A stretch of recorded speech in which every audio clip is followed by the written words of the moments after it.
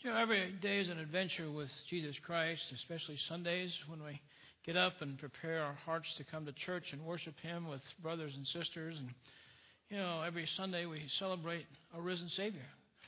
That's the essence of having church, is realizing what we have and what was paid for our life upon that cross. But every once in a while we have a couple of extra little special things that we do. And today is one of those days. And brothers and sisters, friends, church family, I don't want you to take lightly what's happening here in our midst today as we ordain two men to the ministry as deacons. And I've been moved these last 2 weeks. As you remember, 2 weeks ago we had the privilege of ordaining Scott Pond into the ministry. And we didn't ordain him, God ordained him. All we were doing was letting it be made public what God had already done. It's the very same thing today with these two precious men in our midst, that we're just making it public what God has already done and has been doing. And the part I don't want you to take lightly, and people have asked me sometimes, and I feel the Holy Spirit moving, or I don't feel the Holy Spirit moving, or what it might be, but as you look at these men today and hear their testimonies in a few minutes, and remember Scott Pond the other day too, and all the men that have been ordained to this church, and we've ordained 7 pastors altogether, and I've lost track of how many deacons we've ordained, but God has been moving in the hearts of men in this church. And it's an incredible privilege of the pastor to see that and to watch that and to see a man come and join our church and see kind of where he's at spiritually, but several years later see this man is on fire for God. He's growing for God. And that's what it's all about. And the ladies too. And it just brings joy to my heart to see that. But I want you to know that it's nothing short of a miracle from God to see these men today being ordained to this, but also realizing they've come from a long history, both these men, of serving the Lord and loving the Lord. And we've had some men come that got saved later in life, but these men have known Jesus Christ for a long time, and they've been growing in the Lord at an incredible speed over these years. And today they're taking this next step to go on record that they are servants of the Lord Jesus Christ, and they want you to know that they're here to serve Him first, but also you. And that's their mission in life, is to serve you. I want to tell you a couple of personal things about both these men. First of all, what I know. Billy Kane is actually my son-in-law. Many of you know that, but many of you may not. He married my oldest daughter, and I couldn't be more thankful for that. First time I met Billy Kane, thinking about him, I realized here is an incredible young man, incredibly gifted in intellect, but more than that, has a genuine, real love for God. He had and continues to have the fruits of the Spirit manifested in daily life. He's a very gentle person, kind person, loving person, self-control. All those fruits of the Spirit I see in him. He's a walking example in my life and heart. And he came to me a number of years ago and said, "Hey, I'd like your permission to start courting your daughter." How many times did that happen? And I said, "Absolutely." And he told me how it's going to happen. And he and Jillian made decisions that they were not going to even hold hands during the courtship. And you know when their first kiss was? On their wedding day. And thank you, God, for giving me a son-in-law to marry my oldest daughter that lived his life like that. And Billy has an incredible gift. He's a very smart young man, incredibly gifted there, worked for some major Fortune 500 companies, but also has just a gift to know the right things to do. And he does it in the Lord. And he shares the gospel everywhere he goes. He's had incredible experiences doing that and shared the gospel with everybody that came to his wedding. Turned around in the middle of the wedding, somebody asked me if he'd do this and said, "I want to share the gospel here with my friends, tell you the most important thing in my life." He knew there'd be a number of lost people there because he invited his coworkers from his work to come to that wedding. And so I've seen him grow in the Lord. I see him and Jillian serving the Lord together. And it's one of those things I've told married couples as they're going through counseling that, you know, God's intention for marriage, a lot of things, but number one was that 2 people can bring more glory to God than one. And they're a living example of that, how they can join together. They're each doing it individually, join together, doing it now. Haven't known Chris Thomas for quite as long, but the very first moment I met Chris, he had an incredible heart for God. And how do I know that? Because every time I talk to him about Jesus Christ, you know what? We both get emotional. And he has a heart that's bigger than life. And he loves the Lord. You may have remembered he's our missionary to Venezuela. And this last year, he was going on with the same team he'd been there before with, and the team canceled out. They decided they weren't going. And you know what Chris said? Well, it kind of confused me for a few minutes, but you know what? God spoke to my spirit. I'm going by myself. So he got on the plane, went down to Venezuela. He's preached to hundreds of people. He's seen hundreds of people get saved in Venezuela. He has a burning passion inside him to reach people for lost, shares it. He's got an incredibly huge job with a major corporation, and you know what? He uses that job as a platform to share Jesus Christ. And has a beautiful wife and son too. And but we're so thankful for these men. I want you to know that God has been at work in these two men's lives, and He continues to be at work today in their life. And He has set them apart for this very specific reason, to serve you as a deacon at Beaver Dam Baptist Church. You know what? The church needs servants willing, and this is the important part, to do whatever it takes to reach people with the gospel of Jesus Christ, but also to help them grow. These two men fit that thought, to do whatever it takes to reach people for Christ. They're also willing to suffer at cost anything. I'm going to tell you this morning that some of the most precious ministry experiences I've had, some of the most precious experiences I've heard from other people in the ministry and other deacons, happen at the most inopportune time. I mean, in the middle of the night, a knock on your door, in the middle of the night, a phone call comes, and they're rushing my husband to the hospital. Pastor, can you come down there? You know, my first thought in the flesh is, I'm really tired. But you know what? And these men appreciate this. I wouldn't have got that phone call. These men wouldn't get that phone call if God did not trust them to be where they're supposed to be. Because God knows that these two men are willing to do whatever it takes to serve the cause of Christ. And I love that about them. I love that about our deacons in this church. They have a heart to give. Years ago, I had a first sergeant that I worked with in the Marine Corps. And he had won them, his first sergeant Kellogg was his name. He won the Medal of Honor in Vietnam. He jumped on a hand grenade that did not go off. Thank you, God, for that. But his men saw that. He was willing to give his life, and many men do that, and they end up giving their life. But that was a malfunctioning grenade and didn't go off, but he won the Medal of Honor. But he had a saying that he used to always talk to young Marines about, and I heard him say it over times, and I love the saying. He says, in this world of give and take, there's very few that give what it takes. And he's trying to encourage and challenge young Marines to step up there. But I want you to know this morning that in this world of give and take, Billy Kane and Chris Thomas give what it takes. That's why they're here today. That's why God has anointed them for this very special time. I picked out one verse that I want to look at this morning very briefly. Told them I'd preach for 10 minutes, and you know that's not true. But if you have your Bibles with you this morning, turn with me, if you will, to Colossians 1:24. That's First Colossians as opposed to Second Colossians. I'm just kidding.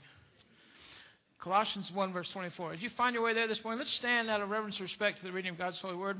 If you don't have your Bibles with you, it's on the screens up there behind me. This is the Apostle Paul writing to the church of Colossae, and he's wanting to encourage that church. The whole letter of Colossae is a grand, great, brilliant, beautiful picture of Jesus Christ. But he wants the church of Colossae to understand walking with the Lord and what it means to be a servant. So he says this, Paul, I now rejoice in my sufferings for you, and fill up in my flesh what is lacking in the afflictions of Christ for the sake of his body, which is the church. Let me read that one more time. I now rejoice in my sufferings for you, and fill up in my flesh what is lacking in the afflictions of Christ for the sake of his body, which is the church. Let's pray. Father, may you bless the reading of your holy word. Father, speak to our hearts this morning. Each and every one of us, Father, as we recognize these two men, Father, we realize your scripture applies to us as well, Father. So let us see your truth today in your holy word. Father, we pray these things in Jesus' name. Amen. You may be seated. The Apostle Paul was an incredible servant. He really was. He wasn't always that way. You remember the story in the Damascus Road when he was going to Damascus to persecute Christians. Got halted in his tracks and knocked to his knees because he came face to face with Jesus Christ. But he realized that Jesus Christ was God immediately on that road. You know the first thing that Paul asked Jesus Christ after they had a little conversation about persecuting his people and persecuting him? Paul looked at Jesus Christ after he realized who he was talking to. He says, what do you want me to do? What do you want me to do? What a profound thought for you and I in our lives. Jesus Christ, what do you want me to do? What do you want me to be about? These men have no problem understanding what God wants them to do. I love that about these guys, that they realize who Jesus Christ is in their life, and they're willing to give their life for Jesus Christ. The Apostle Paul was one of those servants. He paid any price. He suffered any burden to serve Jesus Christ. He wrote the Corinthian church. He told them this. He said, man, I was having a hard time with this thorn in my flesh. We don't know what that thorn was, but he kept saying, I even prayed to God 3 times, God, that you take this thorn out of my flesh. Please take it away. He was anguishing over this thorn in his flesh. Jesus Christ answered Paul personally and says, my grace is sufficient. What does that mean? It says, if you got my grace, what you have, Paul, that's all you need. You're going to get through it. But then he goes on and explains this. He says, it's in your weakness that you're going to see my greatest strength. Think about this in your own life. When we're struggling in our life, when we have weaknesses in our life, and we're not where we need to be or want to be, you know what? God's saying, hey, just trust me. Just trust me. Because you have this relationship with me because of grace, just trust me. Just walk with me. But I love Paul's response. Paul said this after Jesus Christ said that my grace is sufficient. He says, I'd rather glory in my infirmities that the power of Christ may rest upon me. I love that thought. Think about that. Paul's saying, bring it on. Enemy, bring it on. Why? Because when I'm struggling in the greatest ways, when I'm in the midst of these infirmities, you know what? I'm closest to Jesus Christ then. I love it. Remember when Paul was arrested and beaten and thrown in the jail in Philippi? Remember that, the Philippian jail? He's down there in the innermost part of that sanctum. And what happened down there? He could have been down there complaining about his wounds, complaining about how he was miserable. Down there with Silas. They probably looked at him, man, is there any part of your body that doesn't hurt? No, man, my whole body hurts. They could have had all kinds of discussions, could have had a major league pity party, but they didn't. You know why?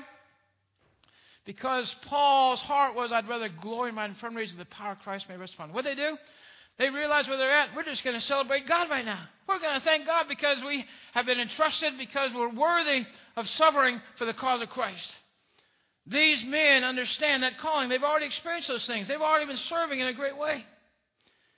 There's a wonderful truth in that verse that we just looked at. It says this, verse 24, chapter 1 of Colossians. I now rejoice in my suffering for you and fill up in the flesh what is lacking in the afflictions of Christ. Well, what does that mean? Lacking in the afflictions of Christ. You know what it is? Even though they crucified, brutalized, and murdered Jesus Christ, you know those that did it? They didn't get enough of that.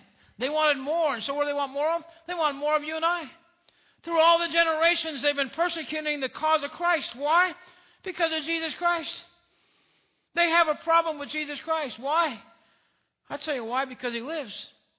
There is no other God in all the universe that lives besides God and his Son, Jesus Christ, and the Holy Spirit. We serve a living God. And that bothers the dickens out of them. That bothers them to the point where they don't want to have anything to do about it. Why? Because they feel a conviction. They feel the little moral judge of moral piercing in their soul every time they go off in the wrong direction. They don't like that. Why? Because I'm God. Secular humanism. I'm God. I don't need somebody to tell me what to do. There's all kinds of reasons out there. But in spite of the cross, in spite of the death, those persecutors, those people of the world, those enemies of the cross are not going to be filled up. They're going to continue to persecute the cross, persecute the church, the body of believers, and persecute people that say, I'm serving Christ with all I have.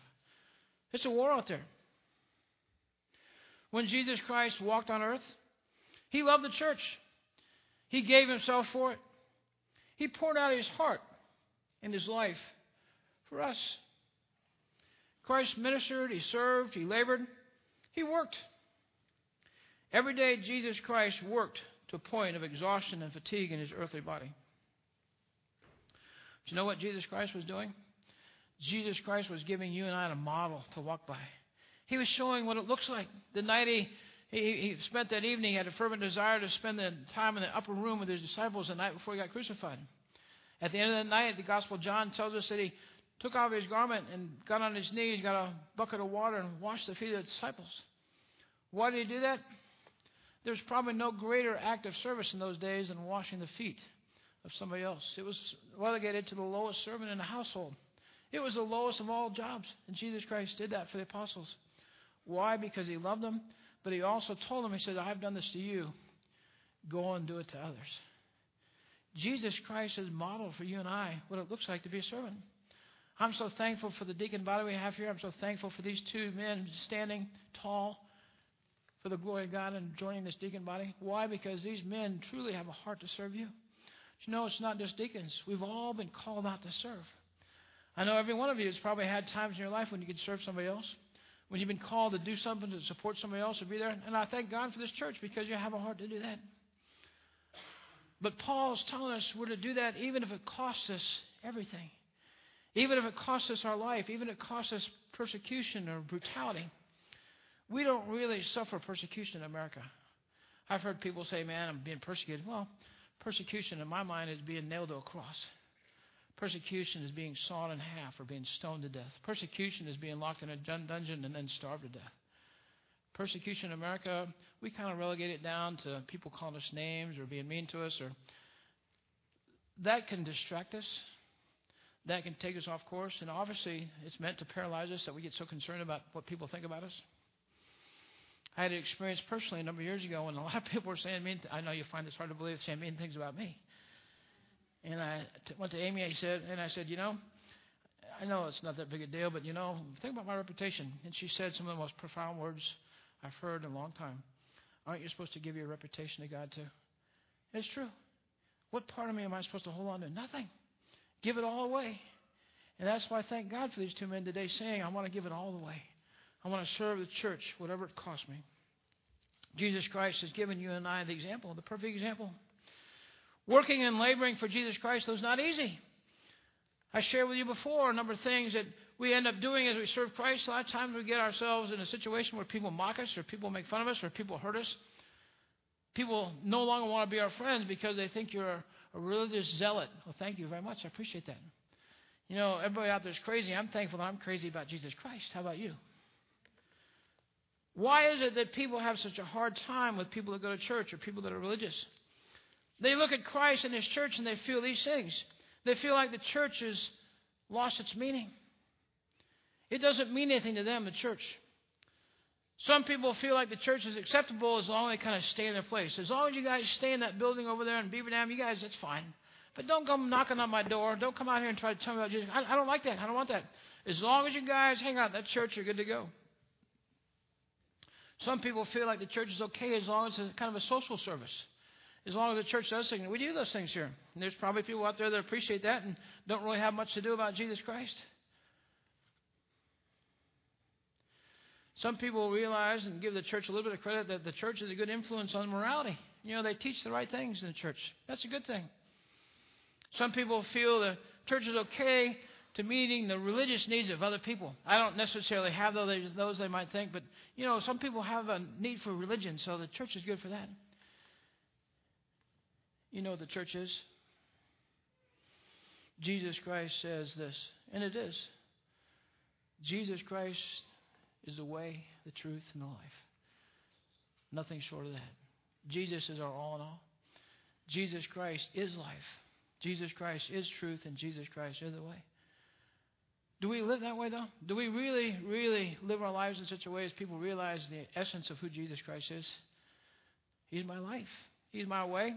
He's also truth. I need look no further than this, the Word of God, to understand what truth is. Jesus Christ never lost His joy of serving. He never did. There was no circumstance that ever took Him off of His mission and His responsibility here on this earth. It's the same with us as deacons and servants of the Lord. We need to realize that it's not about circumstances, it's all about relationship. Because of my relationship with Jesus Christ, I'm going to be steadfast.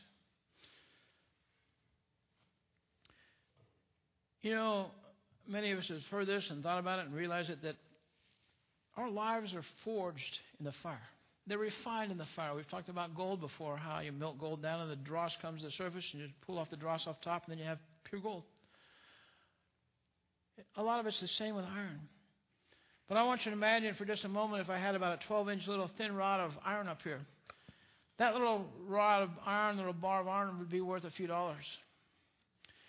If we took that bar of iron, though, and we forged it into a set of wrenches, now we're probably talking that iron's now worth about $100.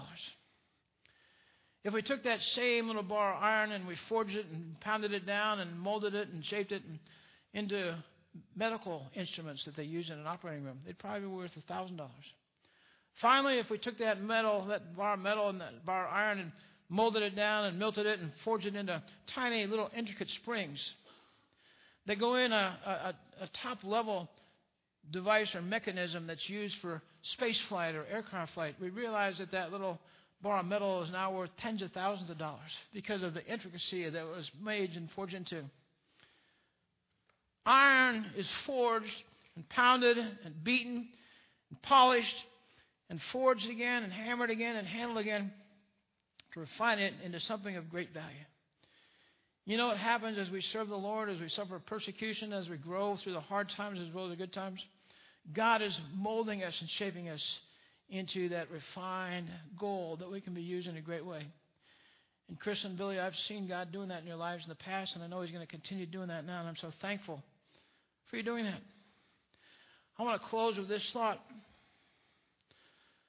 There's reasons for suffering, and just a couple to think about them this morning. Suffering brings us closer to Christ. Remember old Paul, I'd rather glory in my infirmities of the power of Christ may rest upon me. He realized that, and so I believe he almost got to a point in his life where he welcomed it. Come on, bring it on, because I'm growing in the Lord. And he realized every time he experienced that God was polishing him. God was refining him. So we draw closer to Christ when we suffer. When we suffer, it affirms our walk with Christ. When we're in a position where the world's coming against us, or we have our enemies out there purely because we're serving Christ, it says that they didn't get their fill of crucifying Christ, so now they want to come against you. But it also affirms the fact that I must be doing good for God because the enemy doesn't like it. I woke up the enemy here. You know, I want to take a little rabbit trail for just a second. If you're living for the Lord and you're serving the Lord and you're not experiencing persecution, if you're not experiencing some hard times coming against you, you might want to check if I can start serving God in a greater way. I believe that God gives medals to people like Chris and Billy and the deacons here, the other pastors here, because they are worthy, Father, of following Jesus Christ, but also they live in such a way as they put God in a position where they're willing to do whatever it takes to serve the Lord, and subsequently put themselves in the place of a Secret Service agent for God. They're willing to put their life on the line for God. You know, when we suffer, it also results many times in salvations of other people. People see you're going through a hard time, and they wonder, how can this person do this like this? How can you have such a cheerful, joyful spirit when you're going through this hard time? I'm glad you asked. Let me tell you why. Because of Jesus Christ. Finally, I love this thought about suffering. When we suffer and we soar through suffering, when we suffer and experience persecution, and we stand tall for the glory of God, you know what that does? It frustrates Satan. It frustrates the enemy. He can't believe he's not getting to you. Suffering for Christ is a badge of honor. Paul realized it. Paul's sharing with us that I need to be willing to do whatever it takes to serve the glory of God. Do whatever it takes to bring the gospel to people that don't have it. Do whatever it takes to help people grow in their faith. Billy and Chris, I want to leave you with this one verse as a charge and a challenge here this morning. It's verse 58 out of 1 Corinthians chapter 15. It says, "Therefore, my beloved brethren, be steadfast, be unmovable, always abounding in the work of the Lord, knowing that your labor is not in vain in the Lord." Let me read it one more time.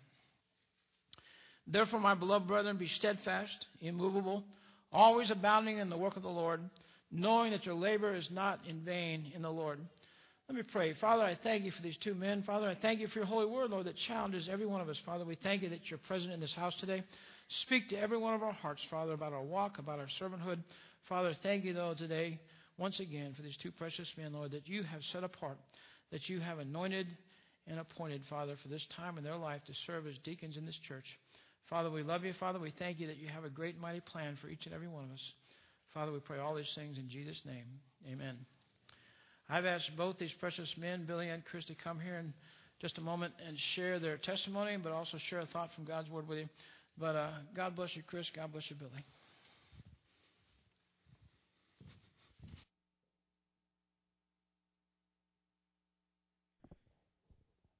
Good morning, everyone. Can y'all hear me?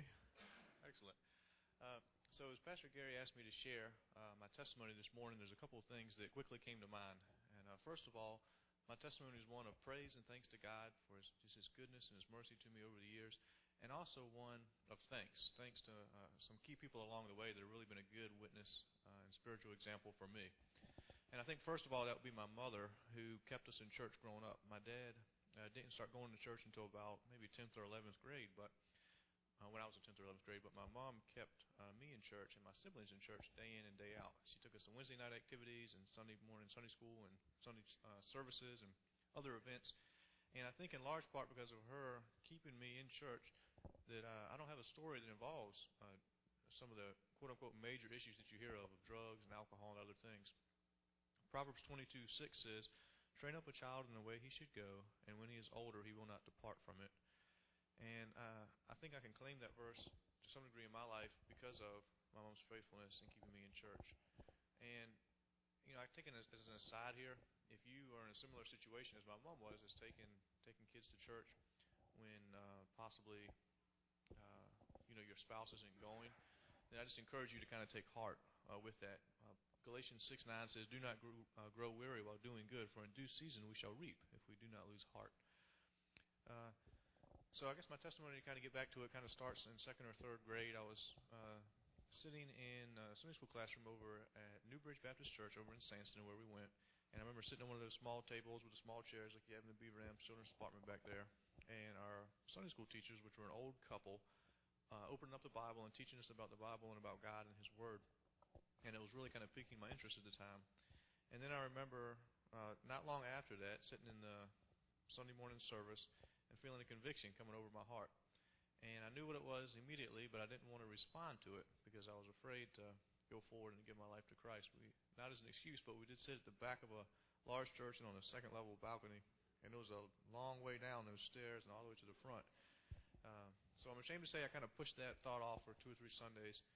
And then fast forward a few weeks, and it was one summer night, and I remember playing outside, and my mom came and said, "Okay, I need y'all to get dressed up. We're going to go to church tonight." And it wasn't really something I wanted to do. I remember putting up a special fight against it, but thankfully my mom was persistent and made us go to church, and I'm glad that she did. It was a tent revival outside on the lawns of the church. And not long after the preacher started talking that night, I remember feeling God really moving in my heart in a big way. And after the service was over, the invitation was given, I felt my feet kind of just carrying me forward. And the pastor asked me, "Son, do you understand what you're doing?" I responded that I did and prayed to receive Christ there that night. And after I did that, it was an experience like I've never had before. I felt as if my heart of stone was turned into a heart of flesh. And I instantly had a lot of joy in my heart. And, I was an elementary school student. I didn't even know that I really had anything wrong, to be honest with you. But I also felt as if a heavy coat was taken off, literally like a heavy coat was taken off my shoulders. It was an experience like I hadn't had before. And I remember just tears of joy coming down my face. And then after that, there was changes in my life as a result. I remember having a newfound joy in my life and wanting to know more about God and about His Word. And I remember my mom giving me a New Testament to read through, which I did, and really enjoying that. And her sitting beside me at night and teaching me different Bible verses, teaching me Psalms 23 and the Lord's Prayer and other verses, and really growing from that. And then also with my friends, starting to wean off certain friends which I knew weren't the best influences, until we finally moved out to Montpelier between 4th and 5th grade, and cutting the cord with those for good. And then when we got out to Montpelier, we had a hard time finding a church. We went to a lot of different churches for a few years. And though, I will say this, though we never found a church in that time frame that we were really, felt at home with, it didn't keep my mom from keeping us in a church and continuing to grow there. So I appreciate her persistence again in my life. Fast forward a little bit further to around my 12th grade year, my dad started going to church again after his mom died, and his mom was a big influence in his life as well. And he invited me to go on a mission trip through Beaver Dam in 2004 to Nicaragua. I believe it was one of the first international mission trips we took. We took here as a church. And Pastor Gary was there, Joel was there, a man named Gene Brooks was there, and some others. And it was a turning point in my life spiritually, because on that trip I got to witness with Joel door to door to some people. And even though we were bumbling through it and not doing a very good job, it kind of encouraged us spiritually. I remember Joel saying later on in the trip that he wanted to start using words instead of just the way he lived his life to be a witness for Christ. And that was something that resonated with me, and it was something that I wanted to do as well. So going forward, as we got back, I started trying to do that, trying to witness more with words than with just actions. I remember going over to the Ashland Convalescent Center and starting to form some relationships there with some of the people that live there, and getting to lead one very old person to the Lord there before going off to William & Mary. So at William & Mary, at college, I was very involved in the Baptist Student Union. It was like a family away from family. It was a really good experience for me. But while there, another person kind of spoke into my life while there. His name was Bruce West. And Bruce is no longer living. He died while serving overseas later with Campus Crusade. But he was a Campus Crusade pastor. And he would invite me out to coffee and to lunch and things like that and ask how I was doing spiritually and try to encourage me. And one other thing he did was he encouraged me to apply to the summer project through Campus Crusade. And summer project is like a 2 or 3 month mission trip basically to these different nice areas. So it's not like you're really suffering too much like Ozark Lakes or Lake Tahoe or something like that. But you go there and you serve, you get a job with locals in the tourist industry or fast food industry or whatever.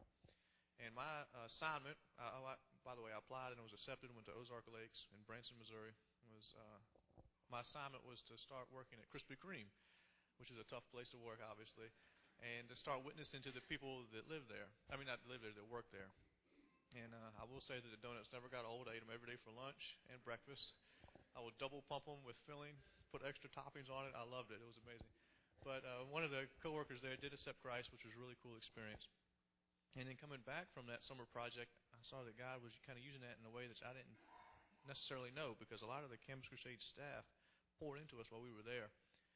So when I returned to William & Mary, the Baptist Student Union pastor of the last 20 or 30 years, Pete Parks, retired and asked me to lead the different family groups and small groups and to help find the next campus pastor and things like that.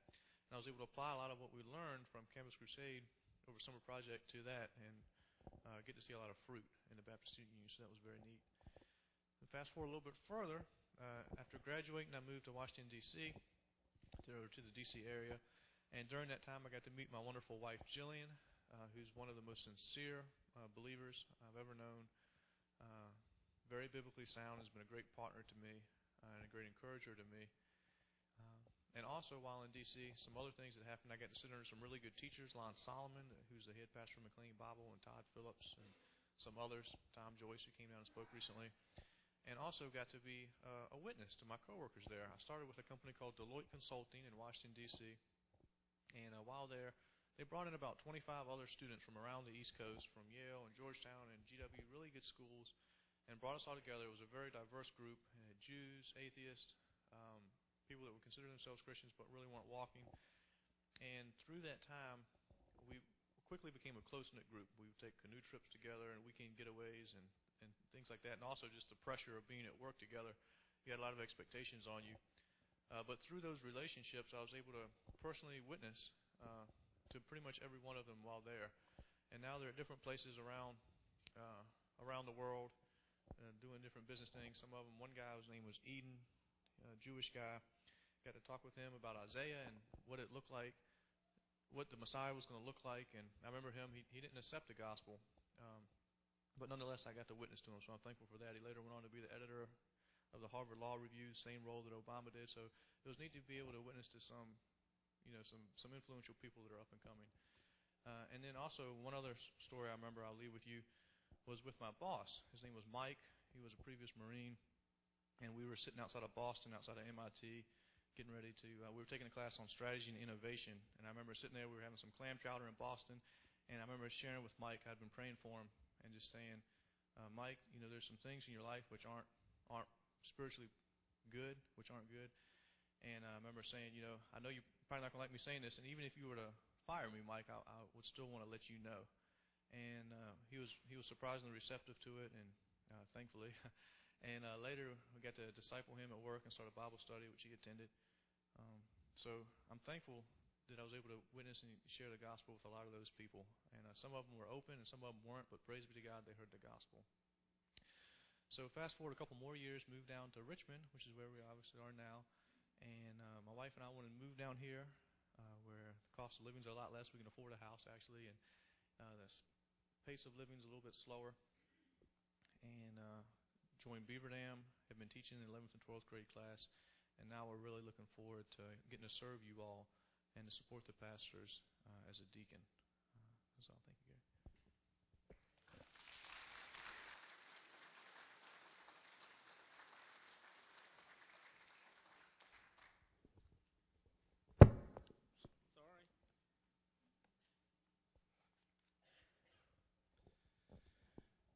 want to start off this morning to say thank you for the opportunity to be here and to be able to serve you as far as servant leadership and to be a part of this church. And I'll start out with telling a little bit about myself. And some of you know me and some of you don't know me. Some of you just become to know me in the last couple of weeks and stuff. So, but me and my wife, Debbie, and then we have a younger son, Colby. We just moved to the Richmond area about 2 years ago. And one of the prerequisites to where we were going to move was my wife as well. I mean, we're very involved here as far as with the food bank and Awana and various things. I teach Sunday school as well. But one of the prerequisites was that we find a church with Awana. And so I started looking in the area and picked out several churches that had Awana, and then we picked out our house where it was located. So it just goes to show you where our heart is.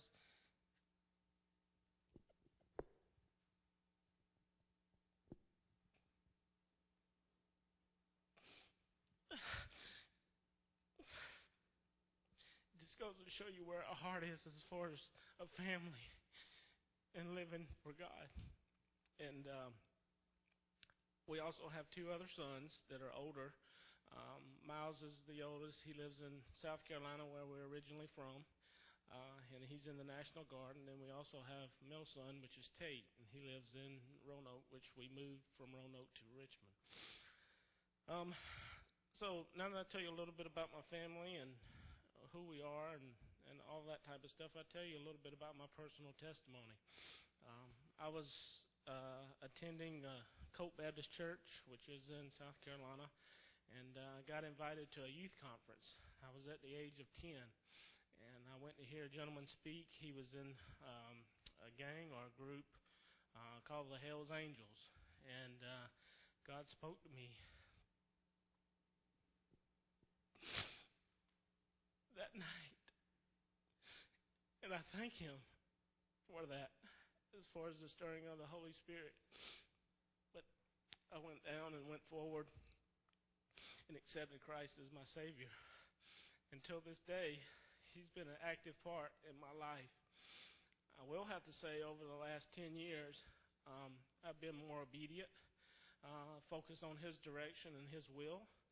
And I'll have to say, due to that, I've been blessed more than I deserve, and more than I can say. With that also being said, as far as my testimony throughout my life, as I've accepted Christ as my Savior, I could go on and on and on and on with this testimony of little things, big things, humongous things about what God's done in my life. But I'm one of those individuals that look forward, look for tomorrow, and prepare for tomorrow, and focus on what tomorrow brings and where I can make a difference through what God's given me the ability to do, and God's given me as far as my gifts here on earth.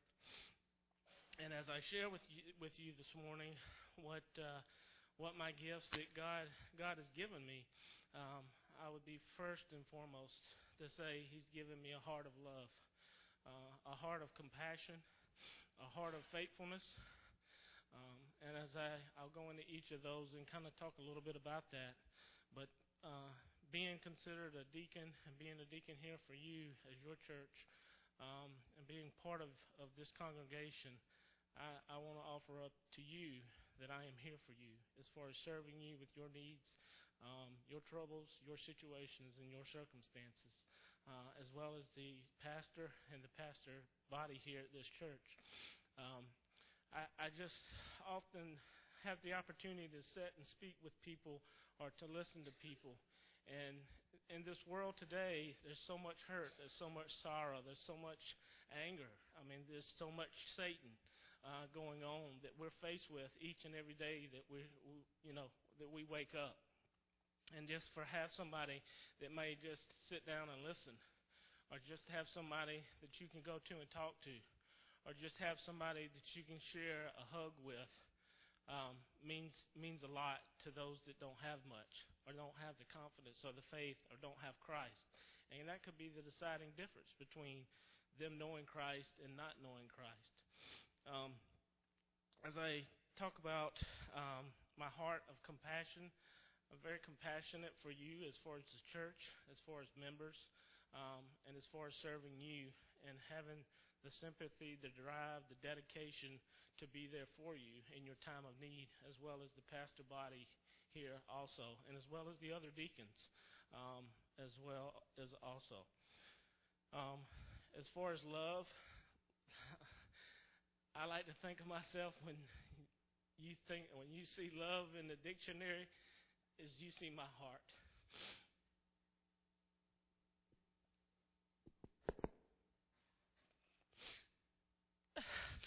My love for people and my love for God is strong. And I just wish that we could all have the love of Christ, that He gave His life for us.